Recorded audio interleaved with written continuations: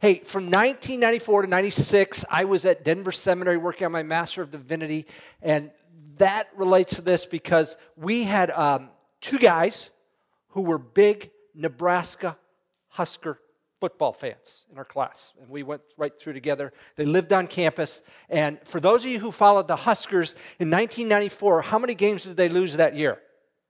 They lost 0. 1995, how many games did they lose? 0.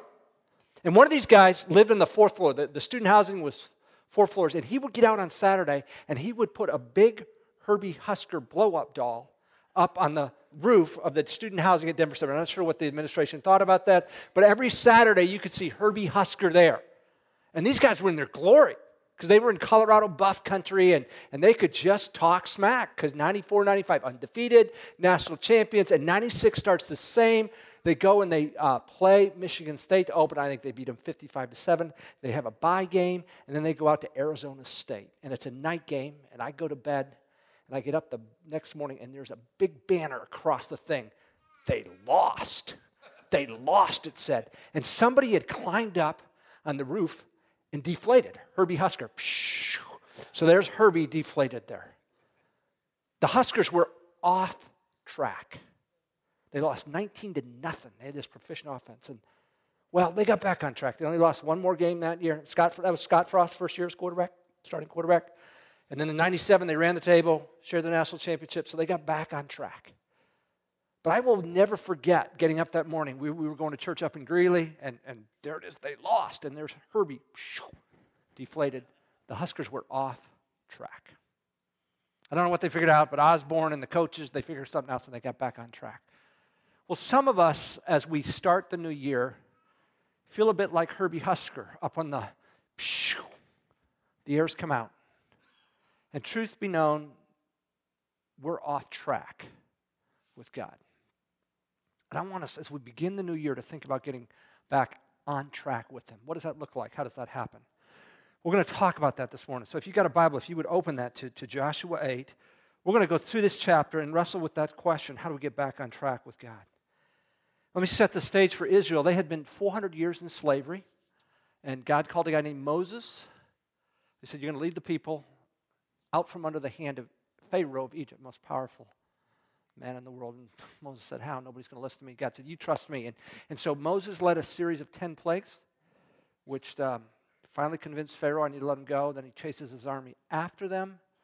I want them back. That's a lot of cheap labor I've just let go. And they're backed up to the Red Sea, and God parts the Red Sea, and Israel goes through, and the Egyptian army comes, and the Red Sea passes over them.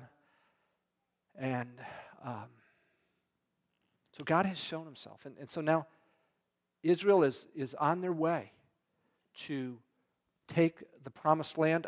One generation fails.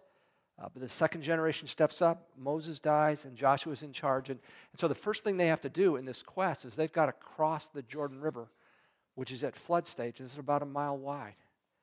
And that's exactly what happens. As soon as the priests step in the water, the river parts, and Israel goes right through.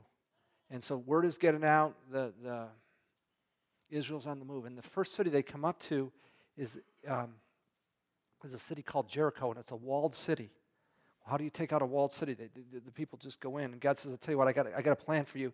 It's going to involve you marching around the city and then sitting down. And you're going to do that for 6 days, march around the city and sit down. And that seems like not a really good plan. I don't think they've done that at West Point, but on the 7th day, I want you to shout, and when you shout, the walls are going to fall down, you're going to run in, and you're going to take the city. And that's exactly what happened. They took the city of Jericho. So Israel is on track with God. But something happens in that taking of the city. God said, you don't take any of the spoil. And there's a guy named Achan said, man, that looks too good. Maybe if I just put a little, and I just won't tell anybody, and I'll just bury it, and I'll hide it. And so he does. And in Joshua 7, Israel goes, and they're going to take on Ai. And Ai is a little dinky city. And you think after crossing the Jordan River and taking out Jericho, it'd be no deal. But they lose. They lose the battle of Ai. And it's kind of like, what's the deal? What happened here? Well, God says there's a sin in the camp, and they find out it's Achan, and Achan confesses, and God judges his family and says, okay, you're back on track, you're back right with me. And that's where we pick it up in chapter 8.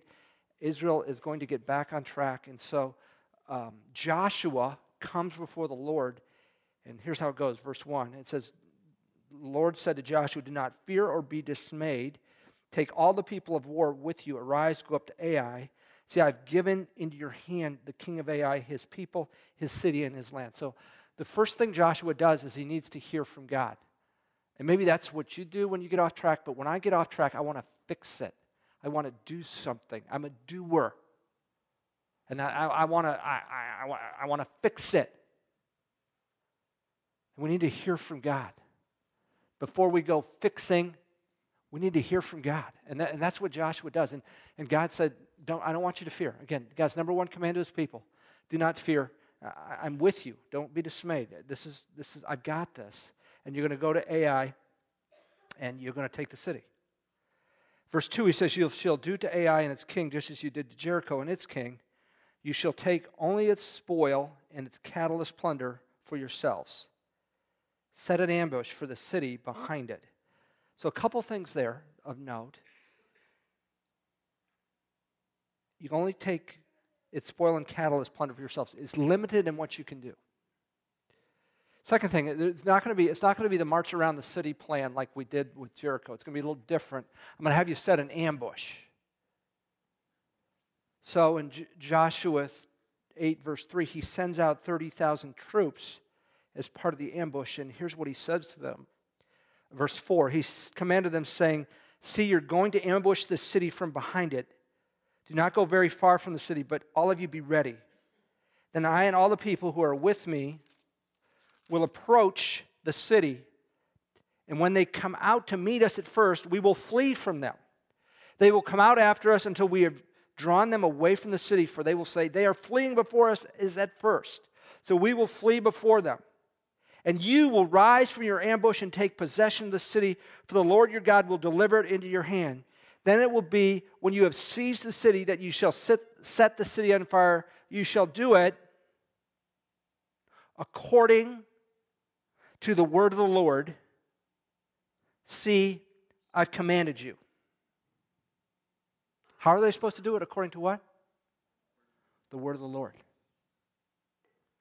If you get nothing else here, people, we're going to do it according to the word of the Lord. We didn't do that, or one of us didn't do that at Achan, and that was at Ai, and that was recorded in Joshua 7. And it cost us. We're going to do this according to the word of the Lord. And so, verse 9, Joshua sends them away, and they set the trap. Verses 10 through 13, again, they continue setting the bait. Verses 14 to 17, the king of Ai takes the bait. And I'll just read this summary in verse 17. Here's what it says. So not a man was left in Ai or Bethel who had not gone out after Israel. And they left the city unguarded and pursued Israel. So here's what happens. They got these 30,000 troops or so in ambush. And Joshua leads the troops up to Ai. And then they begin to flee. And the king of Ai goes, look, they're running again. We're going to rout them. And so let's go, troops. We're going after them. Now, if you're Joshua, that's a bit of a risk. Because you're going to flee. You're going to turn and you're going to go. This is war. Soldiers die. You know, what if the people don't get the plan? What if, you know, the thing at Jericho, the march around the city and shout, that seemed to work. Why don't we? It's easy for us to say, oh yeah, because we're after the fact. We get the results. But following God, obeying God, has risks. For Joshua, it was his life. For you or me, obeying God also has risks, like not getting the promotion. Because you don't participate in our jokes and you don't go to our Friday afternoon clubs and drink and whatever, and you know, you're not really one of us, and so, you know, I mean, nobody's going to say anything because that's a class action discrimination suit, but you're going to get passed over because you're a religious zealot. Or, you're applying to graduate school, and you put in there that they ask, and it's a science kind of thing, you believe in creation. It's like, no, that's not an educated opinion. Or maybe you're in high school or college, and you want to be popular and you want to be in, but what it takes to be popular and what it takes to be in, you're not willing to do. And it's talked about in, you're not anymore in or popular. Or, perhaps you're single, and I was single till I was 33, so I know how it goes. And you've seen the biblical record, and it's pretty clear. If you're a follower of Jesus, you're not supposed to start a relationship with somebody who's not a follower of Jesus. Don't even start the dating relationship, because dating leads to marriage. Don't go there. And you're wrestling with that because you're single and you've been single a while, and your friends are going out, and that looks pretty good. And how long do I hold on to this conviction? Because there's risks, there's costs to obeying God. Now, just so you know, the costs in other parts of the world are much higher. For some people in other parts of the world, you go to jail, or your family disowns you, or you lose your head. So let's put it in perspective. But still, there are costs to obeying God. But that's exactly what Joshua does. And so the plan is put into action. And verse 18 says this then. Then the Lord said to Joshua, stretch out the javelin that is your hand toward Ai, for I will give it into your hand. So Joshua stretched out the javelin that was in his hand toward the city. The men in ambush rose quickly from their place, and when he had stretched out his hand, they ran and entered the city and captured it, and they quickly set the city on fire. So here's what you got. You got Joshua and the troops, they pull up, and then they retreat. The king of Ai thinks, oh, we've got a route here, let's go. And then they're going, and they look back, and all of a sudden, their city's on fire. The place they're trying to defend is up in smoke. And all of a sudden, they've got troops coming this way from the city, and they're caught. And verses 20 to 23 detail the route. Only the king survives. And we'll get to the king in just a minute. And then in verses 24 and 25, the troops of Israel go through, and they put 12,000 people to the sword. We'll talk about that. Here's what verse 26 says. For Joshua did not withdraw his hand with which he had stretched out the javelin until he had utterly destroyed all the inhabitants of the city of Ai. Now catch this. Verse 27. Israel took only the cattle and the spoil of the city as plunder for themselves, according to what? The word of the Lord, which he had commanded Joshua. If you get time this afternoon, go home and read Joshua chapter 7. They lost to Ai. Ai is a dinky little city. It's not that big, 12,000 people. They've got a massive army. How'd they lose? Well, they weren't obeying God. Chapter 8, they take the city, and the difference is they obey God. So they're on track now to keep going and take the promised land. What was the difference between Joshua chapter 7 and Joshua chapter 8? Chapter 7, they didn't obey God. Chapter 8, they did obey God. So we're talking about how do we get fully back on track with God? How do we get back on track with God? By fully obeying God. Here's how we do it. By fully obeying God. Now, that's a bit of a challenge in our culture because we're a culture that lives by feelings and emotions and desires. This is what I want. This is and we are central. Well, I read this on Facebook yesterday. I don't know who said it, so it's not. Facebook is not a total loss. But this person wrote, when feelings and desires and emotions override the Word of God, we're following self, not God. When my feelings and my emotions and my desires come in conflict with the Word of God, and no, I can't do that because I got this strong feeling, I've got this strong sense, and that feeling, and we rationalize it this way, that feeling or that sense or whatever, it must be from God. I'm going with my feeling, even though I know it's in contrast to the Word of God. We are not following Christ at that point. We are following self. And the lesson of Joshua is, if we want to get back on track with God, we need to fully obey God. Now, here's the challenge of that. You and I have the same problem. We were born with a rebellious nature towards God. He created us to be in a relationship, and it has been passed down through the generations, this nature that we say, God, you go your way, I'll go mine. I'll call my own shots, I'll do my own thing, and I'll consult you. Boy, when I get in some trouble, I get a cancer, or I lose a job, or my kids are rebelling, or whatever it is, I will certainly call you. I will pray, and I will ask. But in day-to-day, I'm just doing my own thing. The Bible calls that self-directed life sin. It says there's an eternal separation from that. And the challenge of sin is we can't submit. There's part of us that rebels against God. Well, 2,000 years ago, Jesus came according to the plan of God. He was born, that's what we celebrated, but he was born to die. And he lived the life you and I are supposed to live. He followed God, the Father, right up to the point he died on the cross. And in doing that, he paid for your sin, and if you will trust him, he will renew you, and he will restore you, and he will deal with the curse of the law. Okay, if I say to you, hey, there's a mess over here, don't look. Don't look. What are you going to do? I tell you not to do something, don't do it. And you look, that's what you do. And that's the problem with the law. We come in and we have all these things. Don't do this, don't do that. And it creates this, I'm going to do just the opposite. The law was given to say, you can't please God on your own. You need a Savior. You need to be born again. You need to be restored. You need to be renewed. Here's what Christ did. Paul writes about in Galatians 3:13 and 14. Here's what he says. Christ redeemed us from the curse of the law, having become a curse for us. For it is written, cursed is everyone who hangs on a tree, in order that in Christ the blessing of Abraham might come to the Gentiles. God promised all these blessings.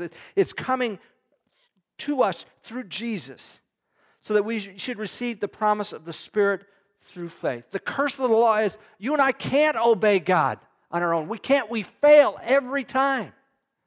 Jesus said, I want to come in and I want to renew you. I want to restore you. And I want to change your heart and your values from the inside out.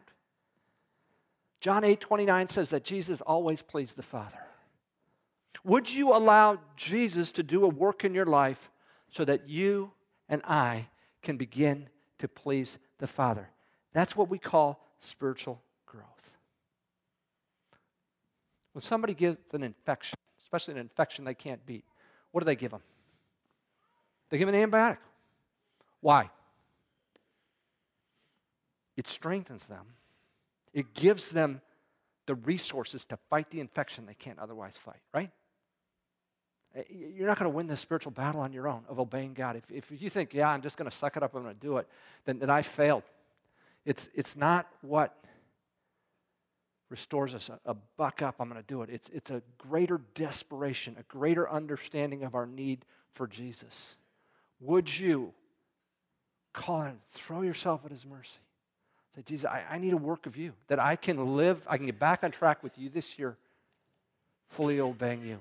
And if you've never trusted Christ, if you've never made that decision, what a time, even now, as we start 2019, to believe him, for him to do a work in your life. Now, I want to deal with several verses. Verses 24 and 25 say that the soldiers came into the city and they put 12,000 people to the sword. Verse 28 says Joshua burned the city. Verse 29 says Joshua hanged the king.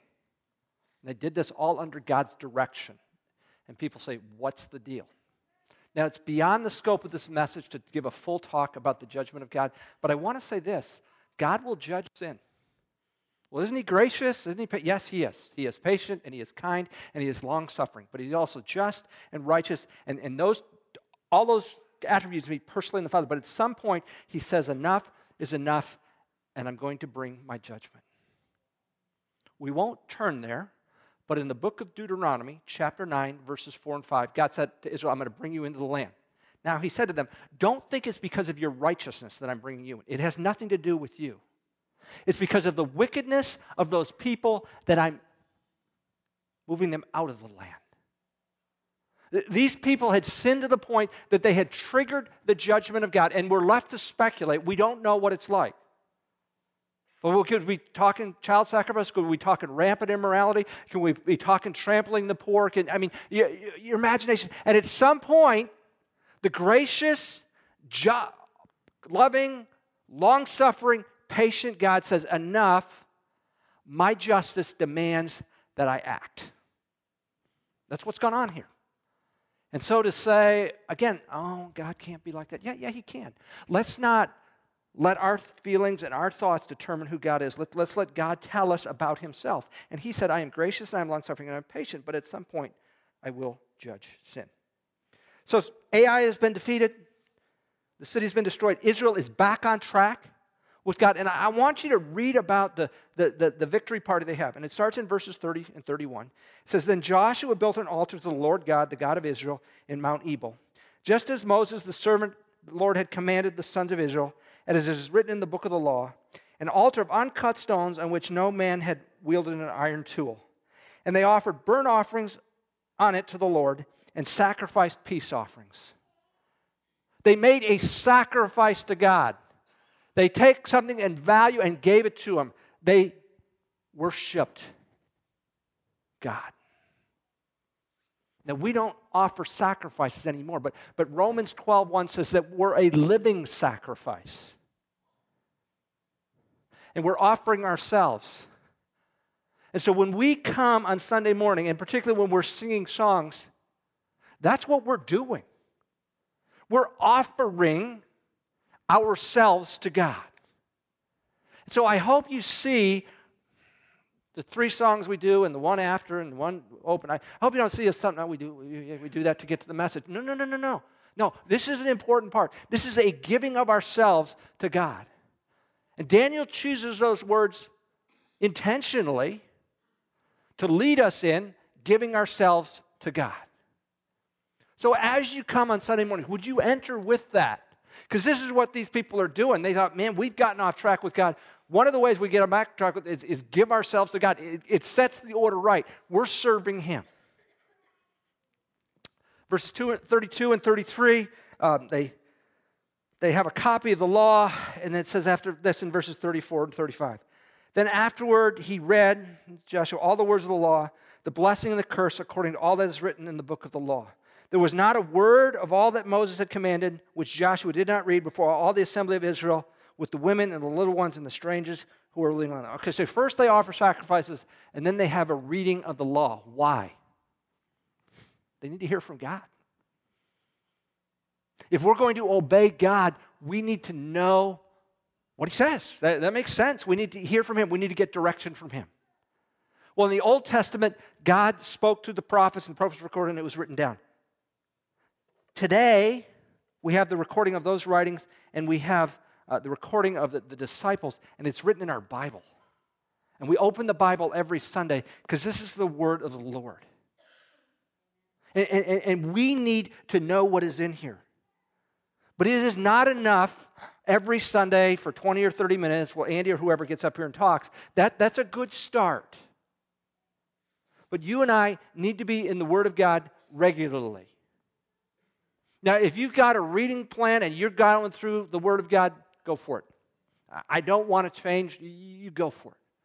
But if you don't, we've got a reading plan for you. It's called the North Point Reading Plan. It's 2 bookmarks, and they're free, absolutely free. You can get them back there. And you put one in the book of Matthew, which is the gospel, and you put one in the book of Romans. And on day 1, you read Matthew 1 and you read Romans 1. And then on day 2, you move those and you go to Matthew 2, you go to Romans 2, and you work your way through the Gospels and through the book of Acts, and you work your way through the rest of the New Testament. And the idea is you get a life in the day of Jesus in the Gospels, or a life in the day of the early church in the book of Acts, and then you get some teaching, some doctrine, so we can know what's true. It's not the only way. But if you're looking for a way, how do I get started? Let me suggest this. Why? Because if we're going to get back on track, we need to obey God. If we're going to obey God, we need to know what He's saying. Second thing I want to put out for your consideration, you need to know what you believe. Where do you stand on basic biblical doctrine? Well, we've had this out for about 4 months. A friend of mine was on staff at Flatirons Church in Boulder. They had a baptism service one weekend. They had 1,200 people get baptized. And they thought, how do you follow up 1,200 people? So he wrote this out, and it really does a good job of going through some basic stuff of our faith. Like the first one is interaction God has with a guy named, I'm blanking, Nicodemus. And Nicodemus comes and says, what do I need to do? And Jesus said, you need to be born again. And it talks about our need to be born again. And then what do we do? How we come to faith? And what do we do when we sin? These are $7 to cover the cost. If you don't have the money, please just take one. But maybe a good start to your year is knowing where you stand with God. And if you're not in there, I'd encourage you to think about that. But we're talking about getting on track. And New Year is the time when we set resolutions and we do things. Well, I would suggest a resolution you and I could have is that we get back on track with God. And we are about fully obeying Him, that we might experience all He has for us, just like Israel would experience the conquering of the promised land. And yet you think this lesson of disobedience would have been a lesson that Israel would have carried forward, but you read their history, they do it over and over again. We can do the right things, but at the bottom of everything we do is a desperate dependence on Jesus. We need you on a daily basis. We need you on a moment-by-moment basis to change our heart, to renew us, that we live in submission to you, that we are following you. I'm a person, because of my blood pressure, I have to kind of watch my weight because I can track where blood pressure is. My weight goes here and my blood pressure goes here. And so as long as I'm at where I'm at, I'm good, but it gets going. So I kind of weigh every morning. I do this thing. Well, over the Christmas holidays, I got up a couple of 3 pounds because there's all kinds of food and there's all kinds of stuff around. And I just thought, this has got to stop. And so I just had to make a decision, hope, everything, got to go. We got to go back to I got to get back on track with what I'm eating. Otherwise, I'm going to be in trouble down the road, be on medication I don't want to be on if I can avoid it. Well, I think that's just a picture. What's going on physically is just a picture of what we need spiritually. We need to get back on track. And some of us have gotten off track. Getting back on, it's not complicated. It's not hard. It's simply a process of saying, God, I want to follow you, and I want to follow you fully, and I can't do it on my own. And so I'm laying myself before you for starters, and then I'm committing myself to being in your word and praying so I can hear from you, and I can carry out those words as you empower me. We get back on track with God by fully obeying Him. In a minute, I'm going to pray, and then Daniel's going to come back, and he's going to lead us in a song called I Will Follow. I think it's an appropriate song for what we've looked at and what we're considering. Would you sing that as a prayer and ask God, would you make it true of me in 2019 that if they say nothing else about me, that I followed Jesus? Let me pray, and then He'll come up and close us. So, Lord, we're grateful for the story of your people, and they failed a lot. And I pray we can be people that learn from their failures. They had seen your mighty hand, and yet they had gotten off track with you. Would we be people to get back on track by fully obeying you? Thank you that you have dealt with the curse of the law, that the part that causes us to rebel. You're changing our hearts. You're changing what matters to us. Would we press into you, that you could work more fully in our lives? I pray in Christ's name. Amen.